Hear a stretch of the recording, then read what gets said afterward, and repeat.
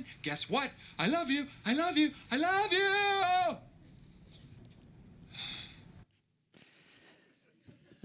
Couldn't help it.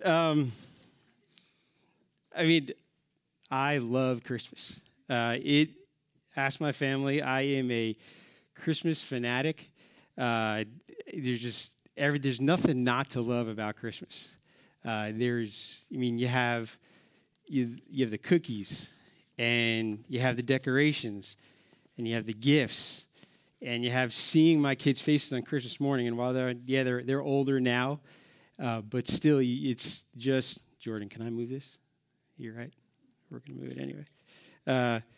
Just seeing their face on Christmas morning, it's the blow-ups in your yard. And yes, I have 4 of them in my yard. Unfortunately, we had 5, but one passed away, so we had to get rid of it. But I've been told by my wife that I can buy a new one at clearance when Christmas is over. So December 26th, I will be in Lowe's purchasing another blow-up because she tells me you're supposed to decorate in odds. So we only have 4 right now, so I need a 5th. But I just love Christmas. The family traditions. We have so many traditions in our family the anticipation of just December 1st is just so much, and I love it. I look forward to it every year to what Christmas is going to bring. And to be fair, I get it honest. See, my dad, who just retired from ministry for 42 years, was a Christmas fanatic too. Every Sunday closest to July 25th, they sang Christmas carols in church that Sunday. And his message would be Christmas-based. It was Christmas in July. And once October 1st hit, there was Christmas music coming from his office all the time. So, yeah, it's in my blood. I hope I pass it on to my kids so they can carry on the traditions of it all. It doesn't get better than Christmas. But as I was preparing for this message, and as we're talking about the spirit of love this morning and how that applies to us during the Advent season, I really started to question, do I really love Christmas? Is love the right word or the appropriate word to use in this situation? Because the question that kept coming to my mind is, can I love something that really doesn't love me back or can't love me back? Can I love an inanimate object? Or do I really just love and enjoy the feelings that Christmas gives me? Right? The memories of when I was a kid getting up on Christmas morning and running downstairs and seeing all the gifts around the tree. Or of decorating a real Christmas tree. A real 12-foot Christmas tree from the second floor landing in our house. Right? Or do I really just remember the moments that Ashley and I, when we were dating and going to New York City during Christmas and seeing the tree and everything else and really falling in love with her at Christmas time, or getting engaged in Christmas time, or the birth of my kids around Christmas time, right? See, obviously everything revolves in my life around Christmas, but so are those feelings masquerading as love though? Right? Are they just good feelings in my heart that I've said and I've called love, but really it's not love? And it might seem like I'm splitting hairs but I think it's a huge difference. And I hope, and I feel like this is what God's placed on my heart to share this morning as we talk about the spirit of love, is that by the end of today, we really truly understand what love truly is. And that's my prayer, is that we understand what love is, and more importantly, is not only during this season of Advent as we wait for December 25th, but even on December 26th and in February and in June, we know how, as Christ followers, to show love.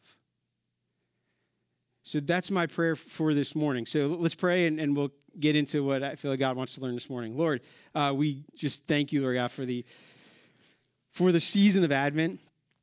We just thank you for, as we prepare for the arrival of your Son, as we celebrate the birth of your Son on December 25th, Lord God, as we prepare, help us, Lord God, to truly know what that means and to know what it means to have a spirit of love in our heart. and more importantly, Lord God, what it means to show others as Christ followers what that love looks like, Lord. So I pray, Lord, that during this time that you speak through me, Lord God, that you open up our hearts and our minds to what you want us to learn this morning, Lord God. And then more importantly, we can take things away from this morning and apply them in our life to show people that we come in contact with every day who you are and what love is. Lord, we thank you and we love you. And I pray, amen. So let's see. So the first question I want to answer is what is love anyway? So I want you to think about this. How many times in the past week have you used the word love? If you're like me, all right, we're a pretty affectionate family, all right? So we use the word love a lot, okay? I tell my wife I love her a lot. I tell my kids I love them a lot, right? So we use the word love a lot. But the better question is not only how many times have you used it, but how have you used it, or who or what have you used it to? Right? So I tell my family I love them. But I also say I love bacon. Right? I also say I love stovetop. Right? I know you Thanksgiving traditionalists in the room are hating it. I love stovetop. Right? Or I love peppermint mochas. Yeah, I know. Jordan knows. But I'm using the same word that I'm telling my wife and my kids for a coffee. So God's really convicted me this week to really think about my words wisely. Like very easily we tell my boys, don't use the word hate, because that's a pretty strong word. But on the same side, we don't say I love an inanimate object when it's just as strong a word. So the challenge is to really understand and to learn more about what the actual word love really means. Because when you hear the word love, what are some of the words you think about? Go ahead, shout them out. What are other words you think about when you hear the word love? What's that? Affection. What else? Family. Quiet bunch. Hugs. It's a good word. We like hugs. Hugs are good. God. Rom-coms. You're watching the Hallmark Channel a lot, aren't you? All right, so we have all these words that when we hear the word love, that this is what we think about. But here's what Webster defines love as. Webster defines love as an intense feeling of deep affection or great interest and pleasure in something. It states it as a noun. Okay, I am not a grammar expert. You can ask my kids. All right, we homeschool our boys. I'm allowed to check any subject except for grammar. Okay, that is not allowed. So, but what I'm going to challenge is that love is actually a verb. And as Christ followers, it needs to be a verb. Right? It is an action word. It's intended to be an action word. That's about the extent of my grammar knowledge, so we'll move on because my wife's going to start squirming if I keep talking about grammar. But I want you to listen to this story. We go through a book. We've been going through a book this Advent season with our family. It's a devotional book written by Max Lucado. And this past week, as I was preparing for the message, and I'll be honest, this one was a little tough for me. Not the subject matter, just trying to fit it all into an appropriate amount of time. But so we sat down, and this was the devotional one day this week, and I was like, perfect, I got to use this. So just listen to this story for a second. A man had been burned and disfigured in a fire while attempting to save his parents from a burning house, but he couldn't get to them. They perished. He mistakenly interpreted his pain as God's punishment. The man would not let anyone see him, not even his wife. She went to Dr. Maltz, who was a plastic surgeon, for help. He told her not to worry. I can restore his face. The wife was unenthused. Her husband had repeatedly refused any help. She knew he would again. Then why her visit? I want you to disfigure my face so I can be like him. If I can share his pain, maybe he'll let me back in his life, she said. Dr. Maltz was shocked. He denied her request, but was so moved by her love that he went to speak with her husband. Knocking on the man's bedroom door, he called loudly, "I'm a plastic surgeon and I can restore your face." No response. "Please come out." Again, there was no answer. Still speaking through the door, Dr. Maltz told the man of his wife's proposal. "She wants me to disfigure her face to make her face like yours in the hope that you let her back into your life. That's how much she loves you." There was a brief moment of silence, and then ever so slowly, the doorknob began to turn. Would you do that for somebody? I mean, if there's no greater picture of love, that's it. Right? The wife so loved her husband that she was willing to disfigure herself, to walk in his shoes, to feel his pain, to restore a relationship. That should sound pretty familiar to us, right? It's the same thing God did for you and for me. Right? John 3:16-17 says, besides being in every stadium behind every goalpost, so we watched every football game yesterday, it says this, "For God so loved the world that he gave his one and only Son, that whoever believes in him shall not perish but have eternal life. For God did not send his Son into the world to condemn the world, but to save the world through him." Love through action. This woman wanted to take the action of disfiguring herself because she loved her husband so much. God loves us so much. He sent his Son to walk in our shoes, to feel our pain, to be hung on a cross for us. Love is an action word. The thing that blows my mind every time I think about it is God didn't have to do that. Right? He's God. He could have done it in any way he wanted to. But he chose to send his Son for us. He loved us so much. He was willing to sacrifice his Son on the cross. It doesn't matter how many times we fail, or how many times we screw up, or how many mistakes we make. God's love and mercy is there for you and for me. So how does this apply to Advent? I think the life of Joseph and the story of Joseph exemplifies this very well. So we're going to be in Matthew 1:18. So if you have your Bible, you want to turn to it, or it's going to be on the screen behind me.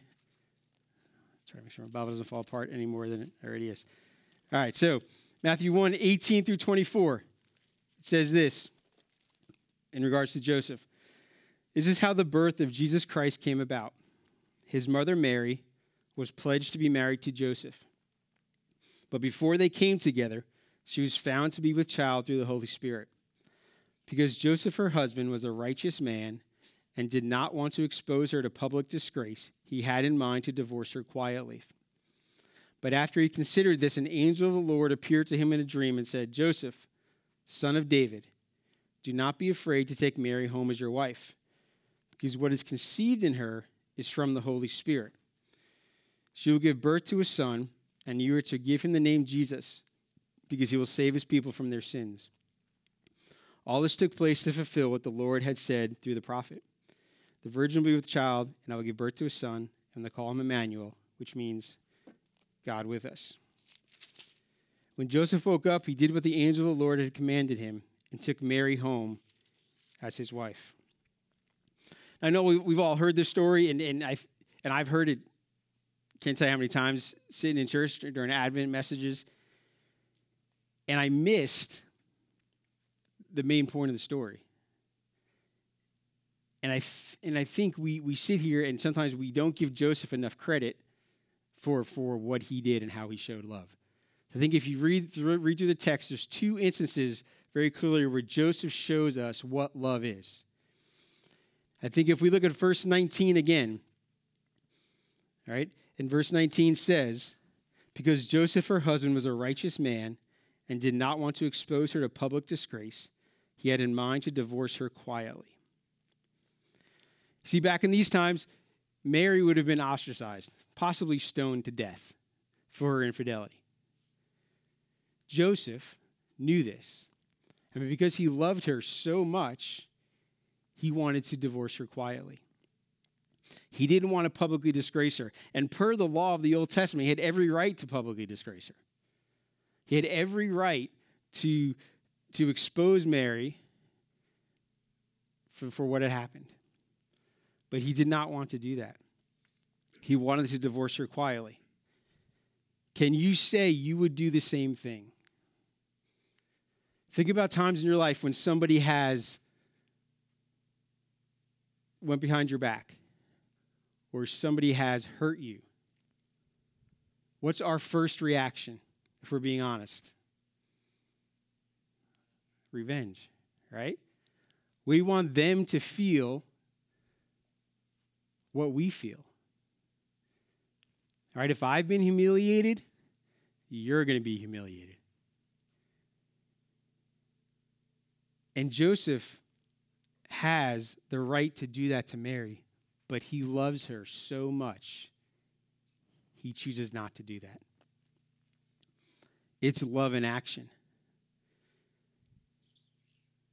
Because think about, what if God did the same thing to us? What about if every time we failed God, he wanted to humiliate us? Because when we sin, Scripture's pretty clear that God is not happy and God's disappointed in our sin. It doesn't lessen his love for us, though. Just like Mary's, what Joseph at the time thought was a sin, didn't lessen his love for her. All right, so the challenge in the life application part is when somebody frustrates you or somebody humiliates you or somebody does something to you that's unfair, is can you forgive and love as Joseph did to Mary and as God does for us? Is it easy? No. But if we trust in God and his word and we believe in what Scripture says, it's what we need to do as Christ followers. All right, there's no greater example than when you forgive somebody. Because a lot of times the world's waiting for us to see what is our response when we're hurt.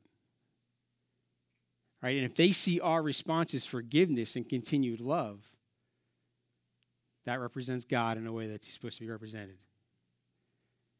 So the challenge is, as you go through Advent season and as you go through just your day-to-day, have that attitude of love. Have that attitude of love. The second way Joseph showed love is in verse 24. All right, verse 24 says this: when Joseph woke up, he did what the angel of the Lord had commanded him and took Mary home as his wife. He did what the angel commanded him. Did Joseph have to do what the angel told him to do? No. Right? He still had a choice. Okay? It's like when God tells us to do something, we still have a choice. We have a choice, yes, I'm going to listen to God and do what he tells me to do, or I'm not going to listen to God, or I'm going to ignore him and not do what he wants me to do. So Joseph still had a choice in the matter. And do you think the angel's message took all of Joseph's fear away?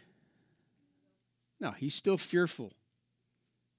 Right? Even when God tells us to do things, God tells us to go talk to the person we see at the restaurant, or God tells us to stop and talk to the person on the side of the road. Even when you are obedient to that, there's still fear. But Joseph, regardless of the fear, still did what God asked him to do. Because Joseph had all these fears. He had the fear of being ridiculed. Right? If he still takes Mary as his wife, he's going to be ridiculed. He was a tradesman. He was a carpenter.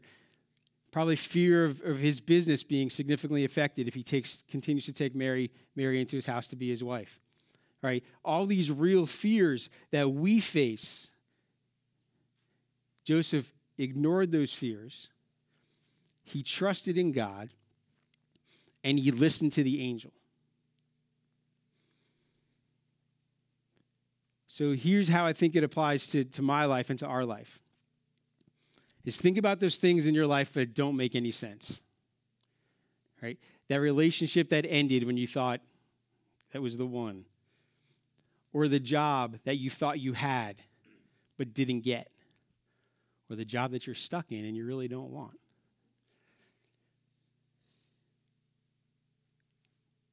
And we ask why.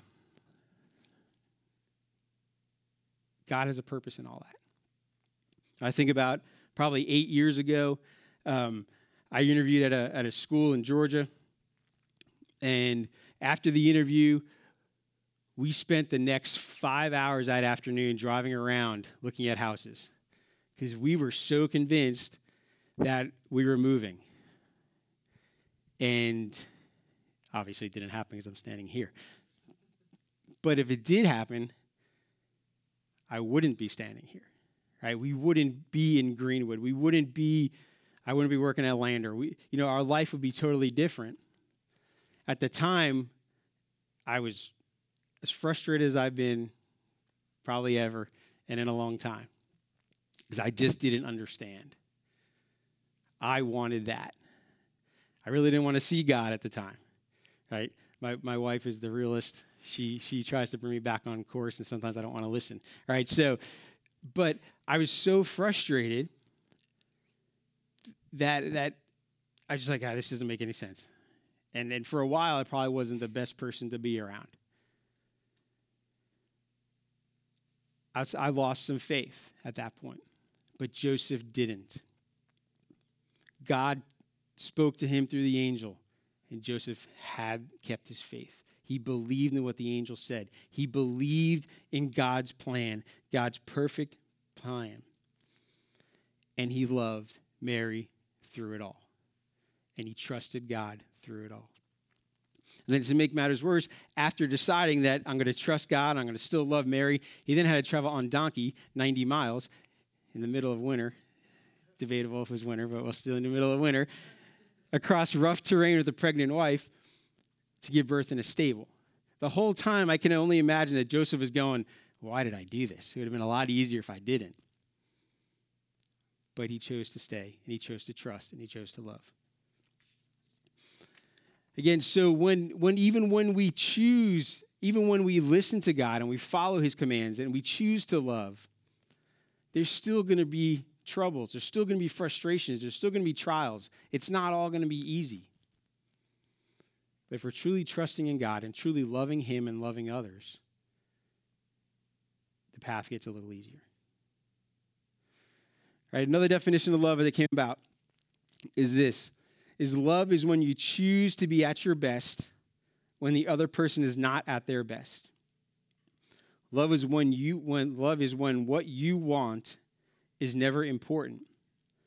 But what the other person needs and wants is always paramount. If you truly love someone, both of these definitions will ring true. All right, Joseph exemplified both of these definitions of love, and we're called to do the same as Christ followers. All right, so love is an action word. It's a word that requires us to be active and to show people love through what we do. All right, so then as a Christ follower, how are we called to love? All right, 1 John 4, 7 through 12 says this. It says, "Dear friends, let us love one another, for love comes from God. Everyone who loves has been born of God and knows God. Whoever does not love does not know God, because God is love. This is how God showed his love among us. He sent his one and only Son into the world that we might live through him. This is love, not that we loved God, but that he loved us and sent his Son as an atoning sacrifice for our sins. Dear friends, since God so loved us, we also ought to love one another.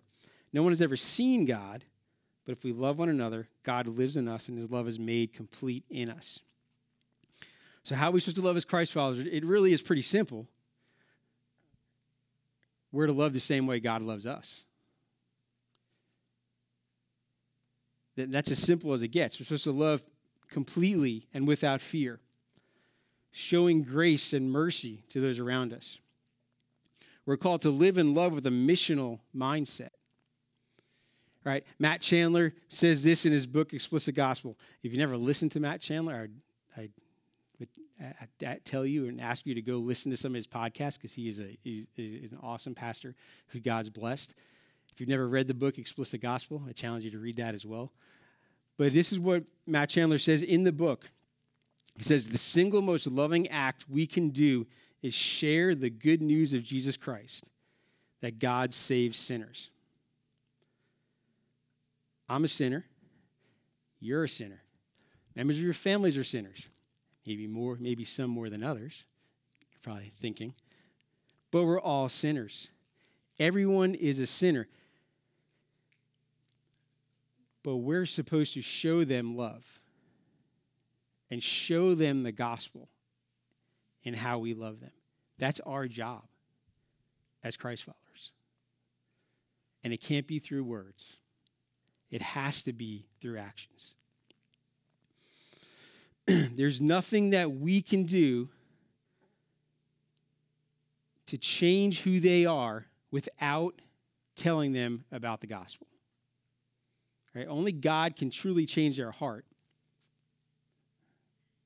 He's the one who has the power to truly change their heart. But we are vehicles of God to help with that process by how we love others. And we're called to do that as Christ followers. I mean, it's our fifth core value. You know, God created us to serve God and this city. All right, this is who we believe God has called Legacy City to be a church that serves, to be a church with a missional mindset, to be a church that preaches the gospel through how we love. The scripture that comes from that is Matthew 25, 34 through 40. All right, then the king will say to those on his right, come, you who are blessed by my Father, inherit the kingdom prepared for you from the foundation of the world.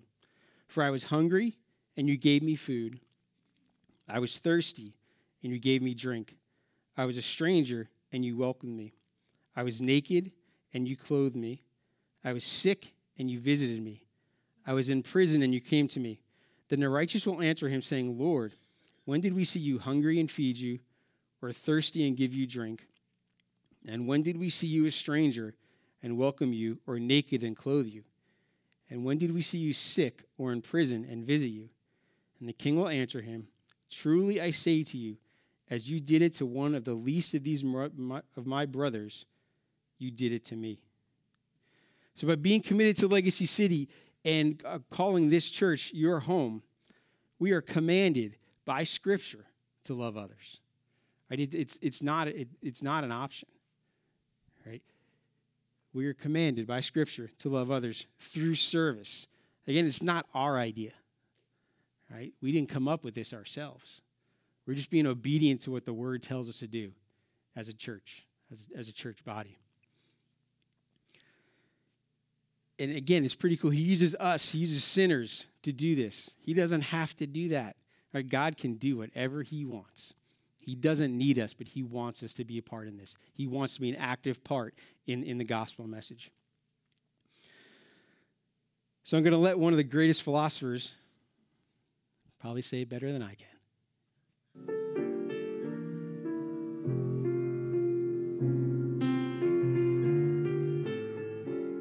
I never thought it was such a bad little tree. It's not bad at all, really. Maybe it just needs a little love. Just needs a little love. So how many Charlie Brown Christmas trees do you know in your life? All right, those people that you work with, or that you go to school with, or that you come in contact with every day, or you drive by on the side of the road that just need to see his love.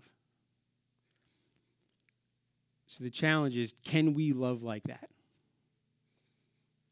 Again, it's not an option. We are commanded to do that. Scripture commands us to do that. But will we accept the challenge and love like that? Because the challenge isn't not only to do it during Advent, because it's really easy to do it during Advent. Right? We have angel trees and we have we're buying gifts for kids that are less fortunate, and we have all these activities and all these events, and you're filled with the Christmas spirit, which I get. I mean, I'm the biggest sucker when it comes to, sucker's the wrong word. I want everyone to love Christmas like I do, or to enjoy the feelings Christmas gives me. But the challenge is, will we do it after Advent? Great. As Cousin Eddie says in National Lampoon's Christmas Vacation, will we be the gift that gives all year long? And it's not the Jelly of the Month Club. So will we be that? Will we continue to love? In closing, the word love is used anywhere between 514 and 810 times in Scripture, depends on your translation. But the first time it was used was in Genesis chapter 22, verse 2. And it says this. It says, "Then God said, take your son, your only son, whom you love, Isaac, and go to the region of Moriah. Sacrifice him there as a burnt offering on a mountain I will show you." See, God's telling Abraham to take his son, who they waited 90, 100 years for. He's telling him to take his son and to sacrifice him. The first mention of the word love in Scripture is sacrificial love. It's giving something up. It's showing love through action. And then God, because of his love for us, sends his son as our sacrifice because he loves us so much. So who are we not to sacrifice? Not to sacrifice what we want to do, our time, our resources, to love others. Love is intended to be sacrificial. Scriptural, biblical love is intended to be sacrificial. If you don't give something away for it, it probably wasn't as important for you. So look for those opportunities. The challenge is to look for those opportunities, to see those opportunities in your life every day, to where, maybe you're on your way to Starbucks to get you a peppermint mocha, and you drive past somebody on the road who needs food. And then you have the debate, gosh, do I use this $5 to go get me a drink, or do I use this $5 to buy this person food? That's the heart that God wants us to have. As Christ followers, that's how we're called to love. Can we do that? My hope is yes. My hope is that we can do that. We can have that hope, that feeling of love in our heart that becomes an action word, and it takes us through the new year, through the Advent season, and continues as we reach people in this city. Let's pray. Dear Lord, we thank you, Lord God, for your love for us is so great, Lord, and sometimes we fail to love others the way that you command us to love, Lord God. Sometimes that we're so caught up and so busy with life and with our to-do list, and we're so tight with our resources that you've blessed us with, Lord God. It all comes from you, Lord, that we fail to love, that we choose not to love, Lord God. We choose not to be obedient to your word, Lord. But I pray, Lord, that you continue to work in our hearts and our minds, Lord God. That you continue to work in our hearts where showing love is the first thing we want to do. It's not the end, Lord God. It's not the last thing we choose to do, Lord God, but it's the first thing, Lord. So help us, Lord God, to continually to seek you and to have that heart of love, Lord, and to show people who you are by how we treat them and how we love them. It's in your name I pray.